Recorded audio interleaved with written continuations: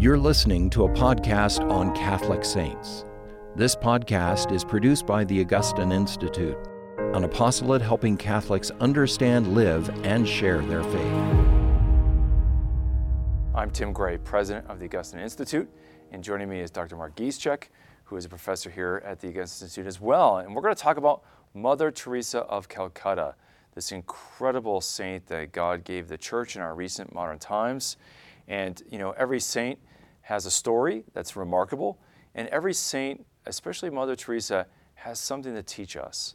And I think Mother has several things to teach us. And I know that for myself and for Dr. Mark Gieschek, we both have had the privilege and the blessing of giving retreats for the Missionary of Charity Sisters, Mother Teresa's sisters, at different convents, some for their contemplative order, some for their active order. And I've had the blessing to do that all up and down the East Coast and on the West Coast and kind of all over in the United States. And I know that Dr.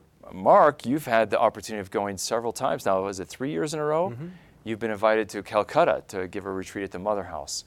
And so that just has given us a real personal relationship with the Missions and Charity Sisters and, in a sense, with all these great daughters, spiritual daughters of Mother Teresa of Calcutta. And so Mother Teresa is somebody that we have a particular fondness for and wanted to have a conversation, which we haven't pre-scripted. We don't do that for any of these Form Now conversations, but we just want to make a conversation about Mother and really dive into what does she have to teach us today. We know she did a lot of great works, and everyone knows many of those great works, but what can we learn and how can she help us today? Let's talk about that, Mark. Yeah, Mother Teresa is such a profound person, right? Because she became so famous, she almost became like a trope or something. Yeah. And when people mention Mother, people have a kind of image in their mind of her appearing on television or giving a graduation address or whatever. She really became... getting the Nobel Peace Prize. Or getting the Nobel Prize, right? She became quite famous in her lifetime, quite late in her lifetime, right around age 50. But I think it's important to reflect on her early life to really get a sense of who she is.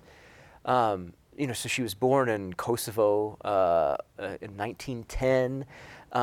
And really, as a child, she began to experience a call to be a missionary.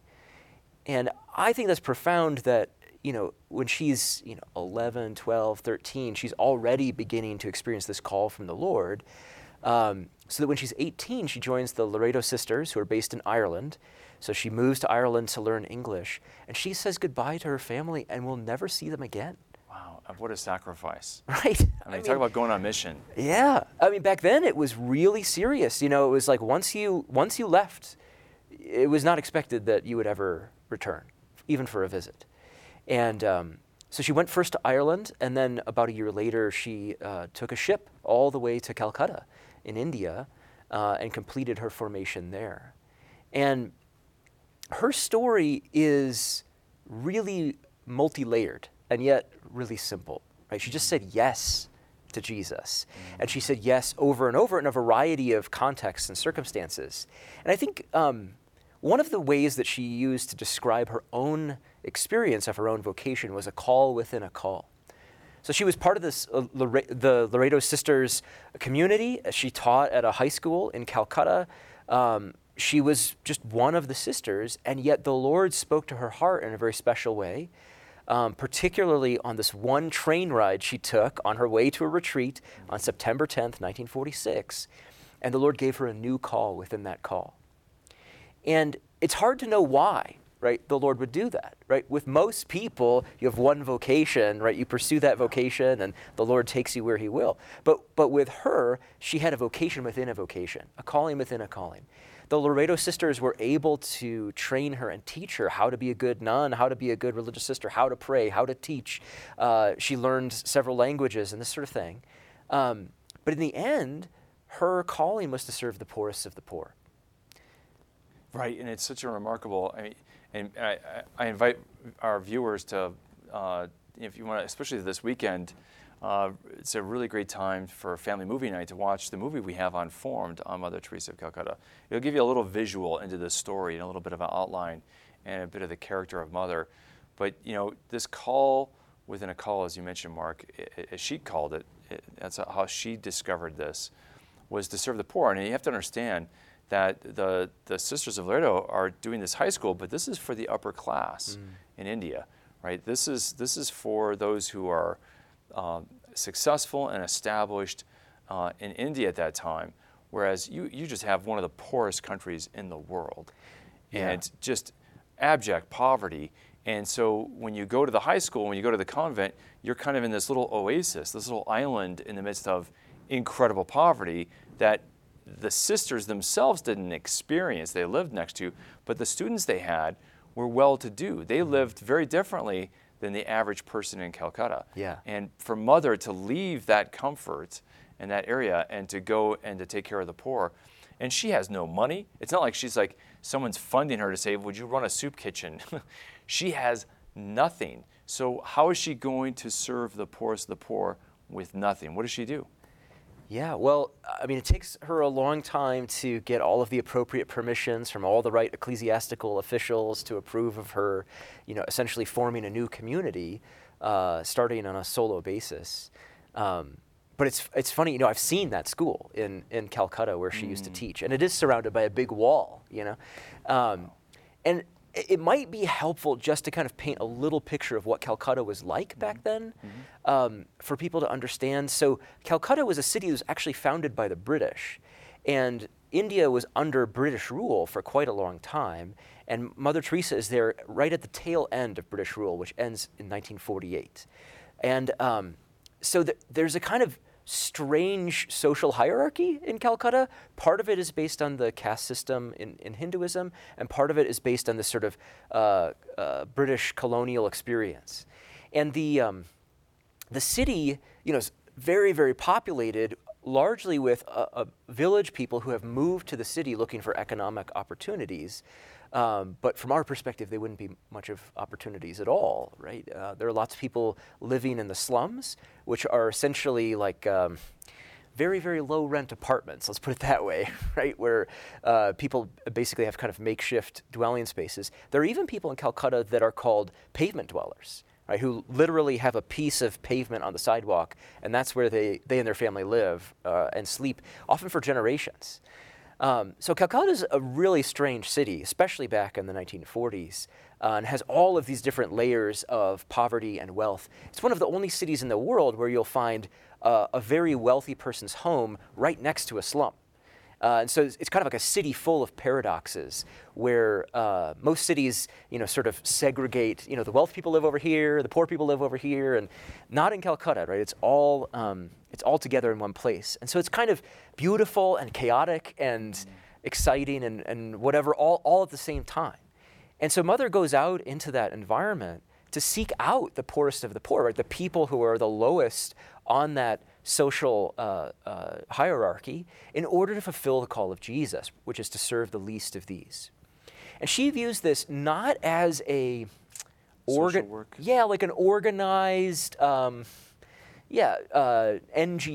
type of kind of like how can we deliver the most aid the most efficiently to the most number of people. She's not that kind of person, right? That's not what she's there to deliver. And she doesn't even see physical hunger or physical poverty as the greatest evil, right? She sees a spiritual poverty and the poverty of being unwanted as the greatest of poverties. And this is really hard for outsiders to understand because they look at Mother and they say, well, why don't you have more medical training? Or why don't you send your sisters to medical school? Or why don't you practice the most modern methods of care for people? How come you don't do this? How come you don't do that? Why don't you use your resources more efficiently? And I think from her perspective, right, she's not there to engage in some sort of efficient planning process. Right? She is there to satisfy the thirst of Jesus, right, in the poorest of the poor. Well, Mark, I think that says so much right there because I think it's driven by two things. One is, as you mentioned, even as a young girl, age 11 and 12, she felt called to do mission. And so this call within a call is a mission within a mission. So she's not leaving the idea of being a missionary. Right. But the other thing is, I think as she's called by our Lord to go serve the poor, He doesn't give her a blueprint how to do it. She doesn't know exactly what that means. She leaves, as you said, she's solo. She doesn't have any other people following her originally. It's just her. She has no money, no backing, no donors. The Sisters of Loretto say this is crazy. You're going to fail. You can't accomplish anything this way. And she goes out there into the streets by herself, and she does what she can only do for the poor, and that is love them. And what you realize as you look at Mother, that's exactly what Jesus wanted her to do, is to love the poorest of the poor. And so she was exactly, precisely equipped to do that. And I think sometimes we feel like, well, there's poor people out there, and unless you're really rich, you can't really help them. And that misses what Mother wants to show us and what she wants to teach us. And that is, we are all equipped if we have a heart to love and have experienced the love of Jesus Christ. We're all equipped to love the poorest of the poor. And then Mother's going to teach when she comes to America that guess what? In America, there's a poverty that she hasn't even seen in India, and that is a spiritual poverty. Yeah. Yeah, now it's probably worth mentioning, right, that one of their early ministries was care for the dying. Mm-hmm. So there's a place in Calcutta called Kali Ghat, and it was essentially like a sort of pilgrimage house for Hindu pilgrims that were going to the temple of Kali, and it had essentially fallen into disrepair. And Mother would use that place as a place to care for dying people that she found on the street.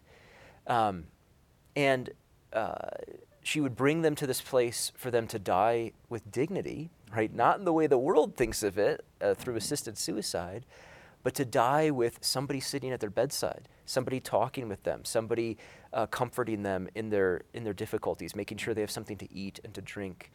And Kali Ghat is still one of the central ministries of the Missionaries of Charity in Calcutta. And there's a whole section for men and a whole section for women, and they have all of these beds there. And Mother would come. When she would come, she would, all these sisters would be working, helping all these dying people. The first thing she would do when she arrived is clean the toilets. I just don't think most leaders of most organizations would do that, or most founders of religious orders probably. But Mother was so conscious of the fact that she had to model humility for the other sisters, and she had to live it herself to her core, that was part of what she did, right? That's just part of how she lived out her spirituality of humility. In every Missionary of Charity house, right next to the crucifix, there's a little sign that says, "I thirst." And this is really a key to understanding Mother's spirituality and the spirituality of the whole Missionary of Charity order, which is they view themselves as satisfying Jesus' thirst through their ministry to the poorest of the poor. And it has kind of like two layers, maybe three layers, maybe more layers, but one of those is in prayer, right? They spend many hours a day in prayer in order to fuel their ministry, right? And so by being with Jesus in prayer, they're consoling the heart of Jesus, right? They're satisfying his thirst for their souls as sisters. And then when they go out into the world to serve the poorest of the poor, they're serving Jesus in the poor, right? They're satisfying his thirst and his hunger every time they satisfy the thirst and hunger of one of the people that they encounter. That idea of the "I thirst," I remember the first time I saw that cross. I went in college, and for a spring break, a friend of mine, encouraged by our spiritual director, went to D.C., and at that time, that was probably in the late 80s, or mid to late 80s, and the AIDS epidemic had broken out, and there was a house for those who were dying of AIDS and caring for them that the sisters had in D.C. And I remember visiting, and at that time I knew nothing about AIDS, and it was still early on, so there was a lot of anxiety and uncertainty. How can I catch this? Am I going to help? But I remember the first thing the sisters did is the sister took us up to the chapel. Before any orientation, before any explanation, before anything else, she took us up to the chapel and left. So "I'll come back and get you." So we're up or she didn't even tell us she was going to come back and get us. She just left us in the chapel. And I remember looking at that large crucifix and the words "I thirst," and then coming out of the chapel and encountering somebody who was very ill and dying of AIDS. And that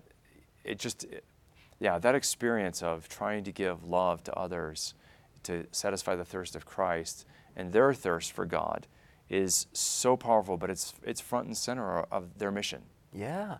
And I think, one of the things that's so beautiful about the Missionaries of Charity and about St. Teresa's spirituality is it's so simple.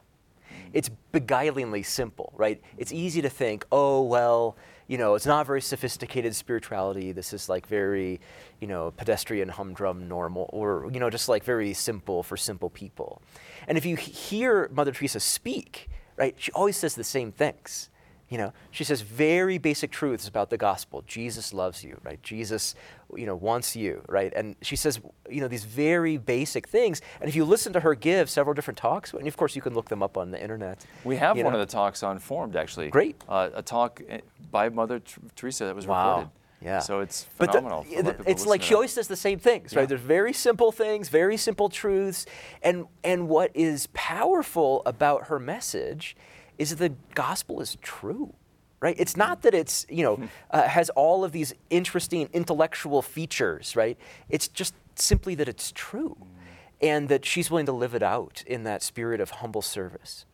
One of the other lessons of Mother Teresa's life and the Missionaries of Charity in general that I think is really important was part of the screening process, right? If you wanted to join the Missionaries of Charity as a sister, one of the things they looked for was cheerfulness. Right? So, and that's one of their values as sisters, right? Are you going to be able to serve the poor? Are you going to be able to pray daily? Are you going to be able to deal with the other sisters in community on a daily basis in a cheerful manner, right? So if you show up as a candidate and you're dour and sour and and you're not nice or whatever, and you're always sad, you're not going to make the cut, right? Because cheerfulness, even though it's not exactly a New Testament doctrine or something, cheerfulness hides a multitude of virtues, right? Cheerfulness hides a kind of patience, a kindness, a gentleness with other people, a Christ-likeness. And that quality that Mother Teresa had in spades is something that she wanted all of her sisters to embody. I know Mother would talk about joy is the net by which we catch souls. Yes. So she was a missionary, and she knew that one of the tactics of a good missionary is joy. And it really comes out of our encounter with Christ, right? She was in love with Jesus, and that gave her joy, and then she shared that joy with others. Yes. And it's so striking. From spending time with the Missionaries of Charity sisters, whenever you're with these sisters, it doesn't matter if I've been in the Bronx many times with them. I've been in Newark, New Jersey. I mean, some really bad neighborhoods in some of these places, and they live a cheerfulness and a joy that you don't find in $1 million mansions, and they're living total poverty. Yeah. And they're joyful. Yeah. It's amazing. Yeah, I mean, the missionaries, their spirit of poverty is extreme, right? So, we hear about, people in religious orders taking vows of poverty, but if you actually go and visit them, well, oftentimes they have cars, or they have computers, or they have other luxuries, right, that the MCs do not have, right? They still use telephones and typewriters. Right? They don't have computers. They don't do any of the internet stuff. They don't have a lot of modern conveniences, right? They don't even take showers, right? So each sister has in their homes they don't have hot water. I remember when Mother was installing dedicating a new home in San Francisco, and she took the hot water heater out, and they said, well, if you don't have hot water, you don't meet code. Yeah. And she said, if I have to meet code, then you're not going to have the house to take care of people because we're leaving. Yeah. And she won. That was, she's simple, but she was one tough cookie. I mean, she didn't relent. Yeah. And she could stand up to anybody. And but the point is that they have to wash. They get a bucket of water, right? Right. To wash with. Yeah. Yes. So I mean, not hot water. Their possessions are something you could, basically hold in your hand, right? You get a bucket, a brush, your prayer books, 2 saris, a few garments, and maybe a couple prayer cards or a couple other things, and they wash their clothes by hand every day. They clean their room that way. They sleep on cots. They live a very, very simple life, just down to the barest essentials. And there's something so powerful about the spirit of poverty in that kind of extreme practice, right? Where you see wow, I think that I need all of these conveniences and all of these things, whether it be, cell phones or watches or automobiles or, snowblowers or all of the weird things that we have. And then you watch someone live their life with just a bucket's worth of stuff. And you think, they have a freedom that I don't have, right? They have access to a higher level of freedom than I have because they're able to live without all of these things. Well, there's so much to talk about with that, but one of the things that people think about with Mother Teresa of Calcutta, Mark, is that she suffered. Well, it came out after she died that she had this interior suffering of this dark night of the soul, and a lot of the world in the big press, they were, here's this great saint who is a celebrity, super famous, the uber nun Catholic, and she felt that God wasn't there. And I think a lot of people in the secular media thought, aha, see, this whole religion thing is not much to it. But we who know the Catholic tradition of the Dark Night know that this is something that St. John of the Cross went through and talked about, and other writers. What would you say, what do we have to learn about what she endured for the dark night of the soul, this struggle she had? Yeah. Well, it says in Scripture, right, that we walk by faith, not by sight. And that's what the dark night is all about, right, and spiritual darkness. From the outside, it can be like, oh, darkness. That sounds like unhappiness, right? These people must be very, very unhappy. I don't think that Mother Teresa was an unhappy person, right? In fact, everyone who met her said that she was characterized by joy. Yeah. So I don't think that's the right read, right? And I think that would be the sort of 5-cent cheap version from the media would be, oh, well, she was very unhappy and she just pretended or something. I don't think it's quite that simple, right? The kind of spiritual darkness that St. John of the Cross talks about and that I think Mother Teresa experienced is the darkness of faith. The darkness of faith? I thought faith was a light, right? What do you mean darkness, right? It means that when we begin to walk by faith, we start to lose our ability to follow the ways of the world, right, and to walk by sight. And that as we walk by faith more and more and more, right, we live in the spirit of utter trust in Jesus. Right? I think it's akin to like walking through your house in the dark, right, where like you can't you can't see anything, but you know exactly where the corners are and where the pieces of furniture are, and you're able to walk through the house. And I think walking by faith is similar to that, right? Where you don't have the kind of pedestrian confidence that we normally have in like our abilities, but instead it's a kind of total trust in the Lord. And she lived that trust out in a deep way. I think, and what you say, Mark, really echoes with so much of St. John of the Cross and his dark night of the soul. I think there's another way of looking at it too, an additional layer.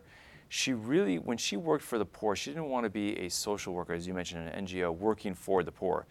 She wanted her sisters to be poor and to show them, because why? Why did they have to be poor to serve the poor? Because they weren't serving the poor and simply helping them to be fed and educated and giving them material things that they lacked. Now, Mother would feed the poor and the hungry and do what she could to clothe them and house them.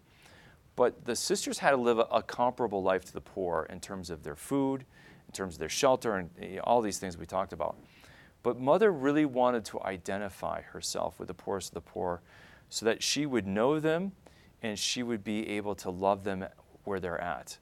And leaving the Loretto convent and leaving the privilege and all that she had there, I think living with the poor was really part of it, identifying. And one of the sisters who was a student of hers early on, one of the early sisters told me on a retreat that I was at in Harlem, she mentioned that she thought Mother had to identify with the poorest of the poor in such a way that she had to take the cross of the poorest of the poor on themselves.